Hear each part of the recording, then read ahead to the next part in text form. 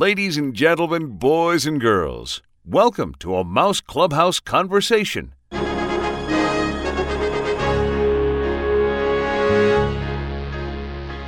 Hi, this is Scott Wolf, and this conversation is with Jack Lindquist.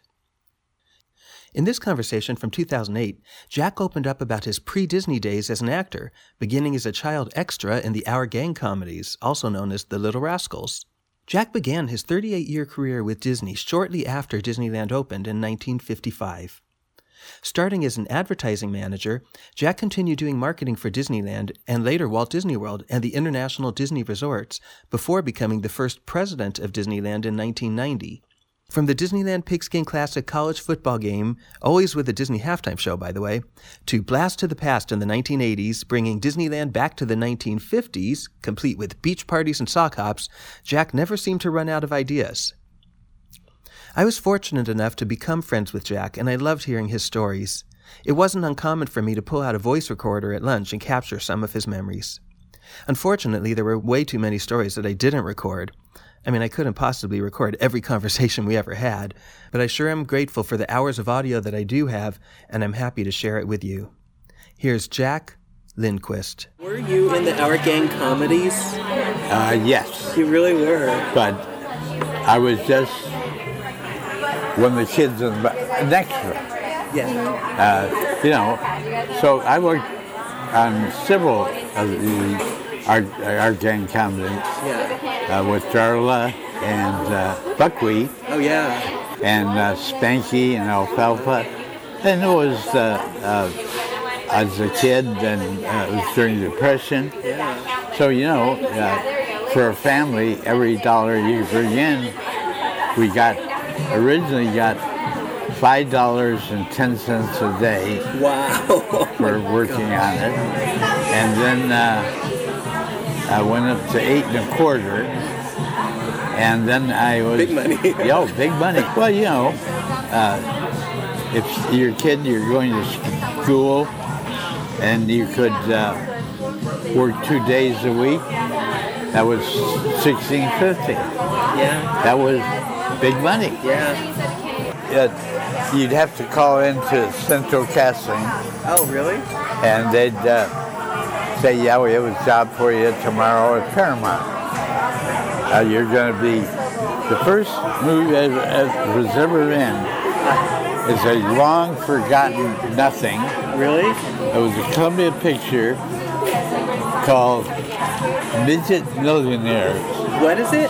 Midget Millionaire. Really? So this was a group of kids that they dressed up as adults, because it's a lot cheaper to use kids as adults. Wow. And we had vests, double-breasted suits, and, fedora hats. Wow. And we were supposed to be a group of midgets. I never saw the movie. I never heard of it Really? again. I don't think it's available. I'm going to do some research. I don't think it's available on DVD or anything else. How did you get in? Did your parents get you into that? Were your parents in the business or anything? No, I think my mother was a stage mother, and Shirley Temple was very popular. So she took me for dancing lessons at Ethel Meglin Kitty. Because that was the school that Shirley Temple had gone to. So, one thing led to another, you got to know people.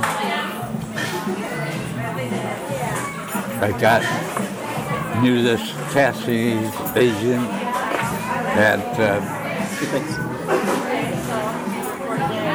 so I just started working. Now, why did you get out of that business?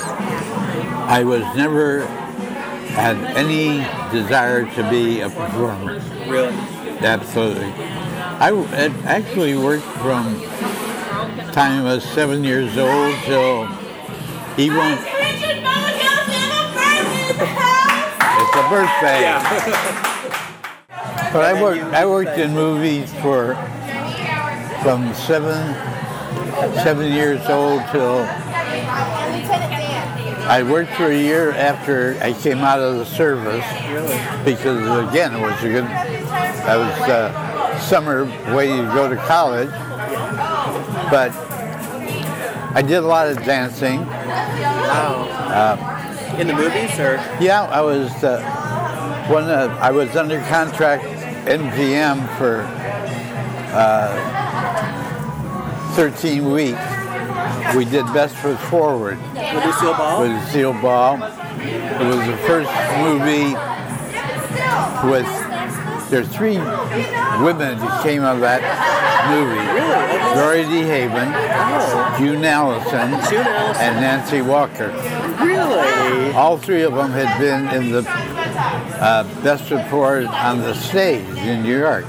And so when they MGM made the movie, they brought the 3 girls out. Did you dance in that movie? Yeah.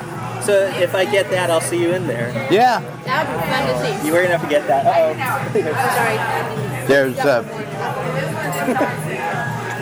There's a number near the opening of the movie called Wish I May, Wish I Might. And it's at the military school, and the girls have arrived for the big ball, and there's a group of guys, and we're on the steps. Yep, good. And we sing a line of the song. It was all pre-recorded, and my line was just a little open top job. Okay. Just a little open top job. Wish I had myself a C card that would suit me to a T-pod. I could take my dragon driving and I would get the wish I wish to. And that was in a movie with Elizabeth Scott. Can't remember the 2 guys, but I played a telegram boy, and I was delivering a telegram that her husband died. So, there's a knock on the door and shows me, I say, telegram, Mrs. So-and-so. And, but it was fun, but I never wanted to be an actor. That's funny. It was your mom who was. And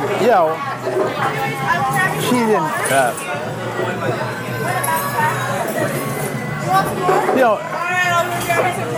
as a young kid, growing up in Hollywood, during the Depression and just before World War II, I ended enough money to buy a car when I turned 16, and paid for a lot of my family's vacations and stuff. So it was a great experience. The one thing you